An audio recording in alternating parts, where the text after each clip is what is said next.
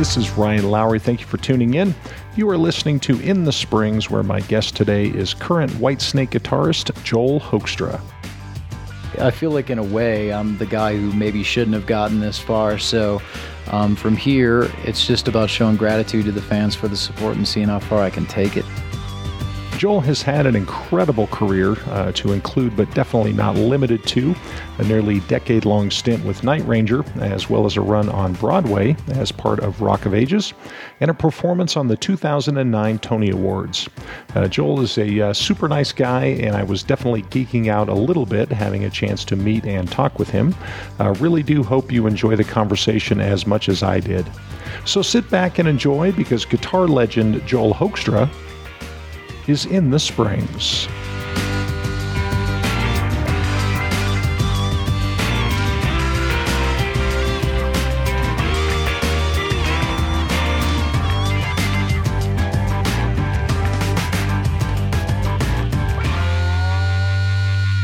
Hope I'm not sporting tons of broccoli in my teeth there.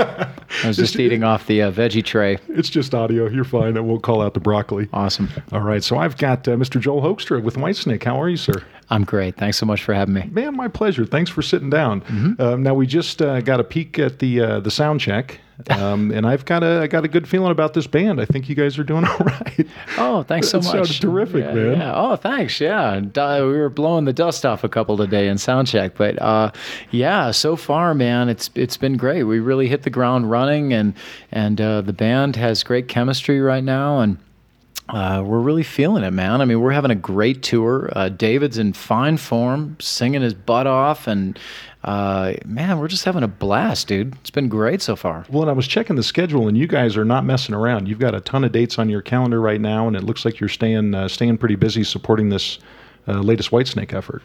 Yeah, I mean, we're very excited about it too. I mean, I feel like the album was really well received, and everybody really started to understand, I think, after the initial reaction, that we really flexed our creative muscles quite a bit on it, and it really was a reworking of these great proven songs, and but still sounds very much like a Whitesnake record in the end, in its own way. So, I mean, I'm thrilled to be a part of the album and thrilled to be a part of this tour, and yeah, man, life's good. Nice.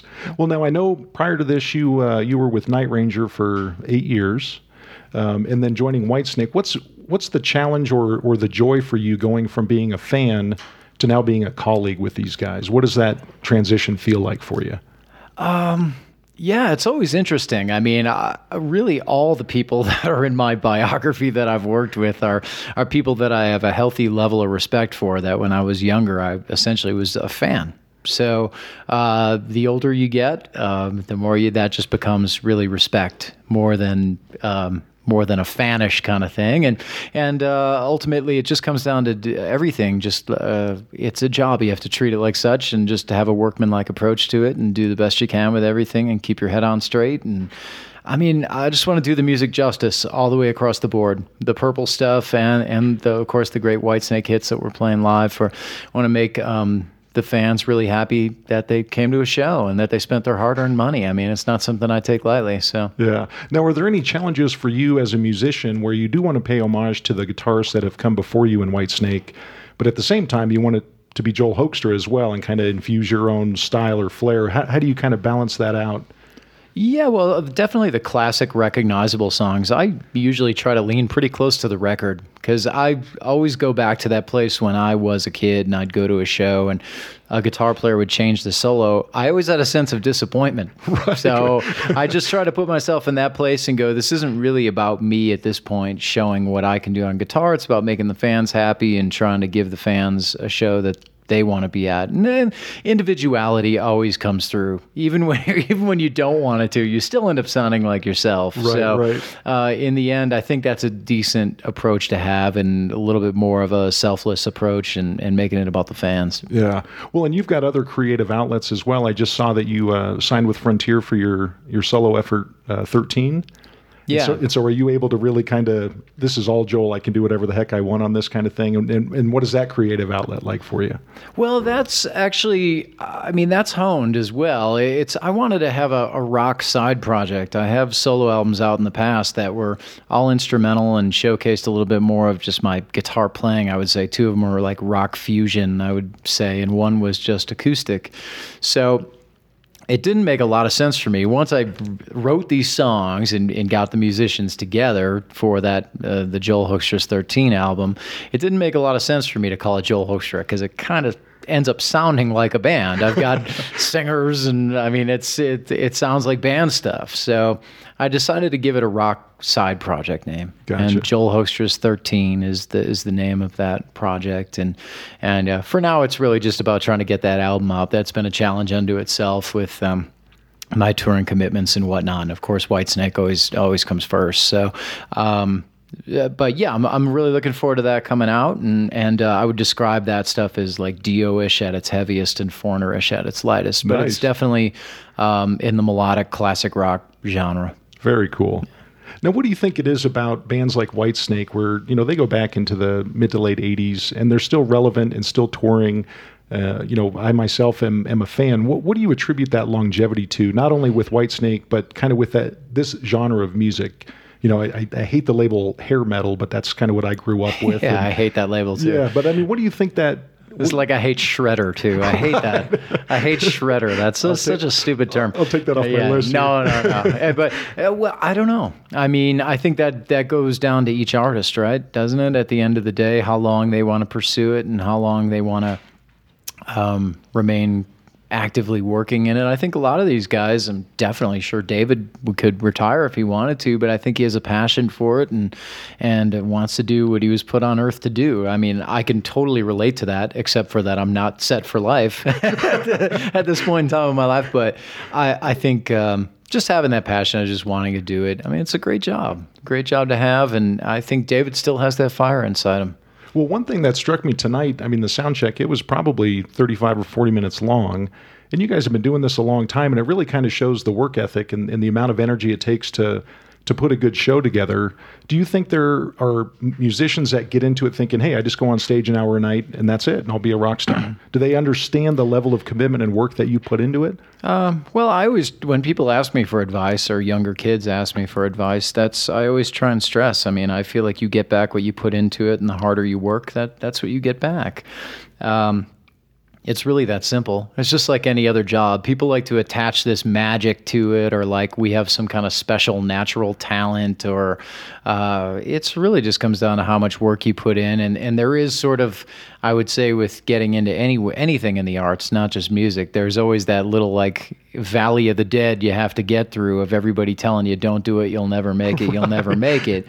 And once you get there, I mean, which I feel like I have. I feel like I've gone the last like 7 or 8 years with the gigs I've been doing from struggling musician to somebody who's going to be all right with like hopefully making it to the end of his life playing. I feel like I've gotten there just through hard work, and that's at the end of the day, that's what it's all about. You have to look around if you're a local musician, and I get that from a lot of people in smaller markets. Should I move to a different city? And I think nowadays it's just really about just being productive from the time you wake up till you go to bed every day. It's like a daily philosophy, more or less, that helps people become successful, because there's not a lot of like, oh, I rolled out of bed and sold 10 million albums happening anymore these days. Right. It's a tough business, man. You got to be willing to get your hands dirty and work hard. Now, early on in your career, when did you realize that this is a job and I do have to dedicate myself to it fully, and I'm going to be a full-time musician? Did you have kind of a realization early on that, hey, if I'm serious about this, I got to take it seriously? Yeah, my parents are classical musicians, so that really helped, because it gave a model to the fact of like I saw how hard they had to work to do their gigs, and I had some great guitar teachers early on that were way, way better than me, that set the bar really high, and that would practice major hours, and so that was good for that as well. I think honestly, the only regrets I have is kind of fighting any of the whole like getting an image together and networking and things like that.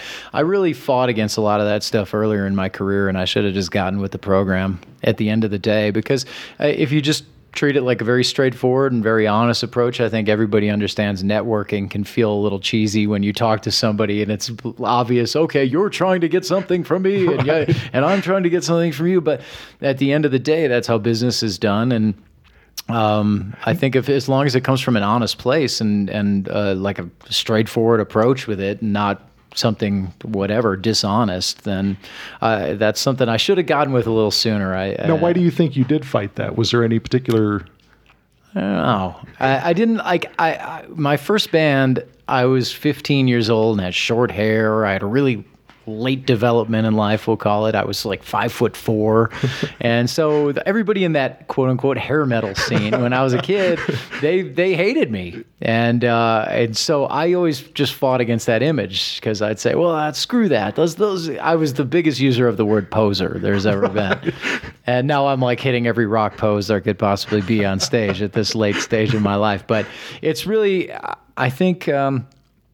I don't know. The older you get too, you realize it's not necessarily a talent contest. It's just about like being a good person and getting along with everybody and being an easy hang for everybody. I think more than being like a pompous ass about your playing. A lot of kids, not that I necessarily was. I think I was just really insecure as a kid about, I don't know, my image or look or I don't know.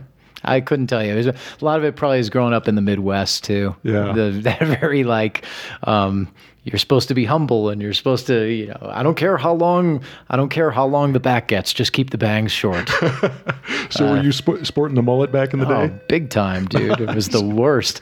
I had like it was pretty awful. I don't know if I ever reached like full Richard Marx pompadour level, but yeah, it's pretty stupid. I've got some good pictures. Oh, that's awesome. Now, one of the things I wanted to ask you about, I saw that you were able to be on the bill for the Randy Rhoads Remembered show recently, which had, guitar gods from the 80s and 90s. And what was that experience like for you? And specifically, what did Randy Rhoads mean to, not only to you, but to the genre in general? What was unique about him? I know he died tragically and early, and I think a lot of times that can sort of create this false idolhood that, we lost a great guitar player too young. But what resonates with you about Randy Rhoads and being a part of that project? Yeah, well, I mean, I wore that stuff out as a kid. I remember going up to the Music Land in the mall and buying the Blizzard of Oz cassette and coming home and putting it in and the whole thing. And really, I think what Randy did that was cool, at least from my perspective, is he made classical cool because, as I said, I grew up in a family playing classical music and all that stuff, and I just wanted to be a baseball player. I was like, screw this when I was a little kid. I couldn't wait to quit lessons, and and then I started rock guitar, but when I heard Randy putting classical into his style, into his electric playing and his acoustic playing, it really made me reevaluate a lot of the things that I was growing up on and go, now, wait a minute. I guess my parents are pretty cool. A lot of the stuff that they can play, that's pretty neat. And like, I just think that led to a lot of open-mindedness for me, like pursuing different styles from an early age and being open-minded to learning how to play jazz and just understanding that, hey, I can grab bits of everything and put it in. It doesn't have to be just rock. Anyway, but that's Randy was great for a lot of things, but for me, that's definitely like the number one thing that he did. And do you think the genre became more open to that as well? Like with Steve Vai and Nuno Bettencourt, guys that were influenced by other musical genres other than just kind of classic heavy metal or whatever it might be? Yeah, definitely, man. I mean, I think that whole Richie Blackmore would have to go down as really the father of it, but as honestly, as a kid at my age, I listened to Ozzy before I listened to Deep Purple and Rainbow. Yeah. So, because I grew up, I guess that was probably when that Ozzy stuff came out, that was like 81 or something like that. Yeah, 81, 82. And right when I was starting guitar and getting into rock and like was in 7th grade when you're supposed to start getting into that stuff. So for me, Randy did that for me, but honestly, Richie Blackmore was probably the real father of that. And then, of course, Yngwie really blew that whole thing wide open of bringing the classical thing into hard rock. But yeah, all that stuff is really, really valuable. And no regrets growing up in a guitar scene like that as a kid either. You had to practice. Say what you will about like any of the over the topness of it. People love to poke fun about it, but man, you had to practice your guitar to be able to play all that stuff that was being played in the 80s. It was not an easy genre to tackle. So when you were coming up, what was a typical practice regimen for you? I mean, were you putting in hours a day and just running through scales and doing all the exercises? And yeah, I think I remember begging my mom to let me drop out of high school so I could get in more time. How'd that work out for you? Very competitive. Yeah. She didn't receive that too well, but it was very competitive, man. I mean, I remember there was a guy in our local scene who was 16 who had gotten to drop out, and he was putting in 8 hours a day, and I was all worried because I'd never be able to put in 8 hours a day while I was going to school and having to do homework. I was only getting in 3 hours a day, and that whole thing. It was very we were all very competitive. And I know those summer times where I really put in a lot of hours, like 5-6 hours a day and things like that. And I've gone through periods of doing the 8 hours a day too. It really depends. Yeah. A lot of it, as the age I'm at now, comes down to more the gigs and what's really necessary for the moment. So right now, obviously, with like tonight, I'll run all the Whitesnake, anything that's difficult in the Whitesnake show before the show, and sound check, and and by the time I'm done with the gig, that's probably it for the day. Yeah. So, but that's a decent amount of time. We get in 3 hours of guitar playing or something today. Nice. So, yeah. Well, the next thing I wanted to ask you about, you probably have talked about this ad nauseum, so I apologize in advance, but the Rock of Ages experience for you, I think the transition from, kind of rock and roll heavy metal to a more structured theatrical performance and being involved with a project like that. What was that experience like for you? And how did you get the opportunity, I guess, to kind of back up a little bit? Man, it was great. Well, the opportunity arose from a very weird place that you wouldn't believe, but I had a neighbor who really does the pit stuff in New York and Broadway. He's a pit musician, and he's just like a couple blocks away. And he said, "Hey man, you should sub for me on the shows that I do." And I was like, "Dude, I haven't read music like on that kind of level since high school." Or I was just like, "I don't know, man." And he was like, "No, you'll be fine. I'll give you a recording, and you'll give you the book, and you get a few weeks to learn it before you come in." And so I started doing that for all his shows just because I was like, this is a good kind of stay busy, work on your skills type thing. So I subbed on a few different shows. Every show that he would get, I would learn. And anyway, he ended up playing on this show, Tarzan, that Phil Collins wrote the music for. And the keyboard player from that show became the music supervisor for Rock of Ages. So when it came time to hire a band, he was like, "Oh, I remember there being a guy." And he didn't even know I was in Night Ranger yet at that point. Is that right? I had joined us, so he went and looked me up on MySpace, was the big thing back then. So they looked me up on MySpace and was like, "Oh, wow, he's a Night Ranger now." So it kind of just made it really a no-brainer. And the experience itself was fantastic because, well, man, on a ton of levels. Number one, it allowed me to play a gig every day I didn't have a gig for 7 years. No less. Yeah, at home. So I held the gig, so I could schedule in. I had 6 subs that I would schedule in and do shows whenever I was playing with Night Ranger or a Trans-Siberian Orchestra. So I could take off whenever I wanted, but the next day I was home, man, I had a gig. And so that was great monetarily because you're always making money and you're always gigging. So I was on stage in front of an audience for like 7 straight years. It's really a good experience to have, even though it's not necessarily like what you grow up dreaming of. Like someday I'm going to play in a 80s rock Broadway show. No kid says that when they're learning to play guitar, but it worked out great, and I cultivated a lot of great relationships with the guys from those bands. They pretty much all came to the show at some point, so I got to play. For instance, there's no way I would have filled in for Mick Jones and Foreigner if him and Phil Carson hadn't been to the show and seen me play the Foreigner stuff in the show. Yeah. So when Mick was sick in 2011, they asked me to fill in for him, really because of that. So that's crazy. In the clip online that I saw from the 2009 Tonys, it starts off with Joel Hoekstra in the spotlight, fan in your face. just wrecking it. Yeah. What was that? I mean, was that one of those pinch me moments where it's like, I'm at the Tony Awards playing heavy metal music right now? It was the weirdest moment. Number one, right before I went on, I was stuck between Dolly Parton and Will Ferrell having a conversation, if you can imagine. Pretty typical day for Joel. I'm waiting to go on with my Gold Top, and I've got Dolly Parton and Will Ferrell having a conversation on each side of me. And I'm going, this is totally, totally surreal. This is like insane. Crazy. And then they actually, you couldn't really tell so much on that clip, but they had the entire cast come up on an elevator from underneath behind me.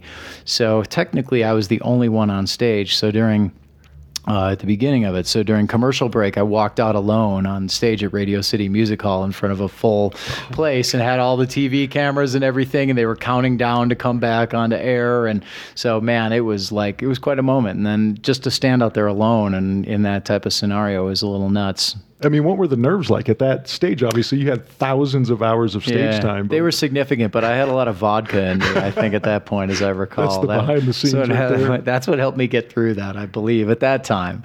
So, yeah. Not that I advise anybody to do that, but that's the honest truth. Well, I imagine your bucket list is probably down to a tablespoon or so at this point. What do you still want to accomplish in your career? Are there anything out there that you're shooting for, or is there any goals that you haven't attained yet, or things that you think would be a cool opportunity for you to do? I'd like to just play rock, play music, but in particular rock at the highest level. And I just continue doing that. I mean, my definition of success really is pretty low in a lot of ways. It's getting through life without having to do anything else, because I really don't know how to do anything else. So my panic is like, well, what happens if I run out of money, something goes wrong, and I'm like, I gotta end up waiting tables or something. I'm screwed. I'll never be able to do it. I don't know how to do anything. So that's kind of it for me. But I would like to do. Just continue to give my all to try and do, like I said, justice to the music and the fans, and hopefully just see how far it can go. I feel like, in a way, I'm the guy who maybe shouldn't have gotten this far. So from here, it's just about showing gratitude to the fans for the support and seeing how far I can take it. Excellent. Well, Joel Hoekstra, I feel cooler talking to you, man. Likewise. I appreciate your time, and certainly all the best, my friend. I appreciate it. Well, cheers, man. Thanks so much for having me. So there you have it, Whitesnake guitarist Joel Hoekstra. Big thanks to Joel for hanging out with me before the Whitesnake show at the Pikes Peak Center. Just a solid, humble, and really cool guy, and certainly wish him nothing but the best. Big thanks to Andrew Yonke for helping me get things set up for the interview and hanging out with me during soundcheck. And as always, thank you for listening to In the Springs. The In the Springs podcast is available on iTunes and Stitcher. In the Springs is also a proud member of the KCMJ family. Visit kcmj.org for program schedule details. You can follow In the Springs on Twitter at RPL_Metajunk. Until next time, I'm Ryan Lowry, and we'll see you again right here in the Springs.